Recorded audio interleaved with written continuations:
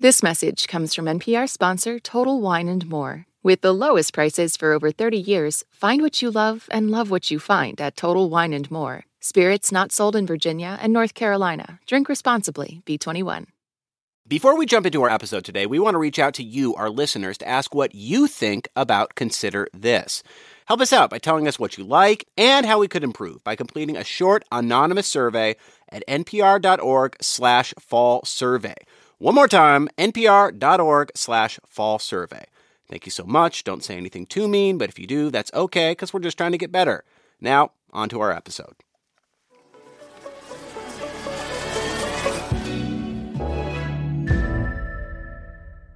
The death toll continues to rise in the war between Israel and Hamas. During his visit to Tel Aviv this week, President Biden reiterated a desire for a peace between Israelis and Palestinians. We must keep pursuing a path so that Israel and the Palestinian people can both live safely, in security, in dignity, and in peace.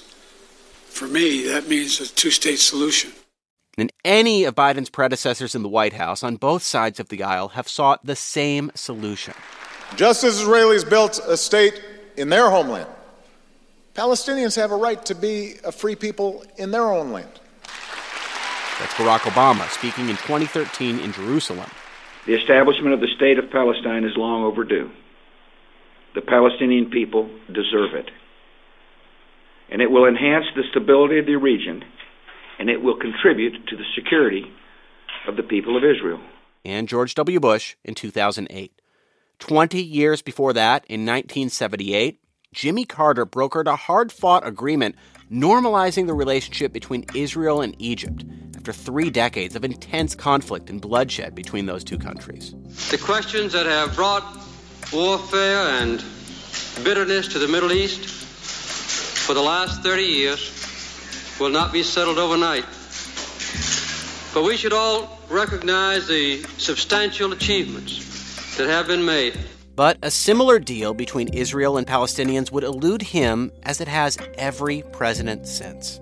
Consider this. With the unprecedented violence playing out between Israel and Hamas, could a deal for a peaceful two-state arrangement ever be a possibility? A little over 2 decades ago, there was hope. To be honest, I came later on to appreciate we were even closer than I thought. We take a look back after the break. From NPR, I'm Scott Detrow. It's Thursday, October 19th. This message comes from NPR sponsor Total Wine & More. With so many great bottles to choose from at the lowest price, it's easy to find your favorite Cabernet or a new single-barrel bourbon to try with some help from one of their friendly guides. With the lowest prices for over 30 years, find what you love and love what you find only at Total Wine & More. Curbside pickup and delivery available in most areas. Visit TotalWine.com to learn more. Spirits not sold in Virginia and North Carolina. Drink responsibly. B21. This message comes from NPR sponsor, the Capital One Venture X Card. Earn unlimited 2x miles on everything you buy. Plus, get access to a $300 annual credit for bookings through Capital One Travel. What's in your wallet? Terms apply. Details at CapitalOne.com. This message comes from NPR sponsor Capella University. Sometimes it takes a different approach to unlock your true potential. Capella University's game-changing FlexPath learning format is designed to help you learn relevant skills at your own pace, so you can earn your degree on your terms and apply what you learn right away. Imagine your future differently at capella.edu. It's Consider This from NPR. In the final months of his presidency, Bill Clinton threw himself into finding a solution to the anger and violence that plagues the region. And it all came to a head during a historic summit with Clinton, Israeli Prime Minister Ehud Barak, and Palestinian leader Yasser Arafat at Camp David in July 2000.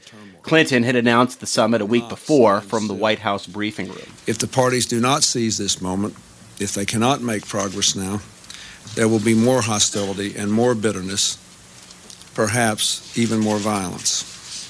And to what end? For 2 weeks, Clinton cajoled, talked, yelled, and arm-twisted to try to get the two leaders to agree to a deal that would allow their people to live in peace. How long is it going to take, Mr. President? We pledged to each other we would answer no questions and offer no comments. So I have to set a good example. But despite his best efforts and his formidable political skills, Clinton's efforts failed. They couldn't get there. That's the truth. They couldn't get there. But this was the first time in an organized, disciplined way they had to work through both for themselves and then with each other how they were going to come to grips with issues that go to the core of their identity. And I think, on balance, it was very much the right thing to do. The chief negotiator for the U.S. at those meetings was Ambassador Dennis Ross. He was the point man on the Middle East peace process for both President George H.W. Bush and then President Clinton. Welcome back to All Things Considered, Ambassador Ross. Always good to be with you. Thank you. So set the scene for us. July 2000, it's Camp David. You have Clinton, Barack, and Arafat there together for 2 weeks. What was the mood like? Well, the mood coming into it was a little uncertain, and I'll explain why. Yasser Arafat had been saying that we weren't ready to go to a summit, but he wasn't allowing any of his negotiators to actually negotiate. For 6 weeks prior to this time, Ehud Barak had been pushing us to go to a summit, making the argument that only in the context of a summit would you create, in his words, a pressure cooker that would require him and Arafat to make decisions that they wouldn't make unless they were in that environment. And we tried to remove some of our own uncertainties as to whether or not we could close the gaps on the core issues by negotiating with the two sides in advance, by testing them in advance. We moved the Israelis a lot, but Arafat, even though I would talk to him and he would say his negotiators were authorized to negotiate, they didn't actually do so. So Arafat and the Palestinian side of the negotiation, you're saying, was not taking it seriously, was not willing to have real conversations, or did that change as it went on? Well, the interesting thing is there was a distinction between Arafat and his negotiators. And his negotiators were competing among themselves, but there were one set of negotiators who were really pushing to try to reach an agreement, who created a back channel with the Israelis. They were meeting in a back channel, and I would join them from time to time in the back channel. And they were very serious about trying to reach an agreement. There were others on the Palestinian delegation who made some efforts, and then there were some who were sitting in Yasser Arafat's cabin every day and rolling out conspiracy theories with him about what was going on. So there's all these challenges, but still, Yes. Did it feel in the moment like there was progress and that you could see some sort of final deal coming together? I would say it was a real roller coaster that we were riding all the time. There were moments where I felt we were making progress, and I would say in the end, when we didn't succeed, and this is what President Clinton was referring to in the clip that you ran, we, for the first time, had the two sides directly engage on the most fundamental, core existential issues of the conflict. I don't mean borders and security. Those are more technical. I mean Jerusalem and refugees, because those are the kind of issues that went to the heart of self-identification and their own narrative, the sense of who they were. Yeah. And for the first time, we had that engagement. And the truth is, even though we didn't have agreement, you could see where it could end up. Ultimately, we presented the Clinton parameters in December of 2000, 5 months later. And it was a product of what we had learned from then and then subsequent discussions we ended up having. So you have serious meetings, lasting meetings. You have this sense of momentum. We are finally talking about this issue. You have at the very end of the administration, this plan comes forward, one final attempt. Here are the parameters. How close did you come to peace? How close did this come to being real? Well, to be honest, I came later on to appreciate we were even closer than I thought. When President Clinton presented the Clinton parameters to the two sides at the White House on December 22nd, 2000, and after 5 days, the Barack government came back and said they approved the parameters. They had some reservations, but the reservations were within the parameters. So on January 2nd, we had Arafat come to the White House, and he didn't say yes. He basically was willing to discuss all the areas where the Israelis were making concessions. He wasn't willing to discuss any of the areas where the Palestinians were supposed to make concessions. So it seemed like he had just said no. But what I subsequently learned, about 18 months ago, I had a dinner with a former Palestinian negotiator who'd been part of the delegation. He said the whole Palestinian delegation had decided among themselves they should accept it. They went back to Arafat, and Arafat said no.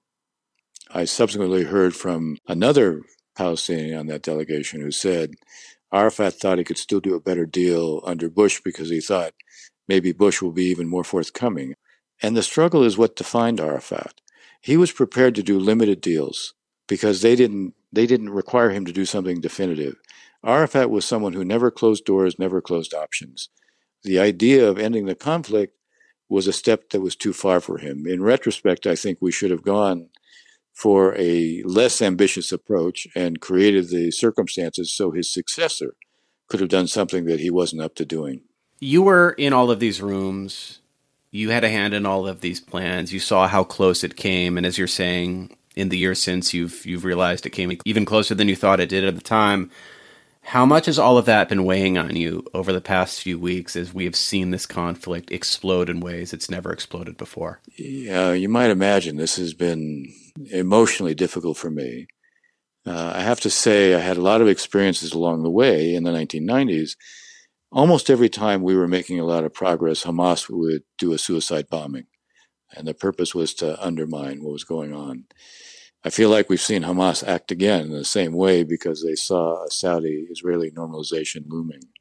To see what the costs are now, to have Israel experience its darkest day ever, to see what's happening to Palestinians right now, for me personally, it's heartbreaking. I'm not the kind who feels that you give in to despair, but I'm looking at what's going on now, and I'm focused on how can we come out of this so there's a day after. Because there needs to be a day after. We have to understand Israelis aren't going anyplace and Palestinians aren't going anyplace. Somehow, given that, we have to find a way towards coexistence, and obviously we're not there now. Ambassador Dennis Ross, thank you so much for talking to us. My pleasure. As I mentioned earlier, we do want to hear from you. Tell us what you like about the Consider This podcast and what you think we can do better by completing a short anonymous survey at npr.org/fallsurvey. That's npr.org/fallsurvey. Thank you so much. It's Consider This from NPR. I'm Scott Detrow. What does it mean to be Black in America?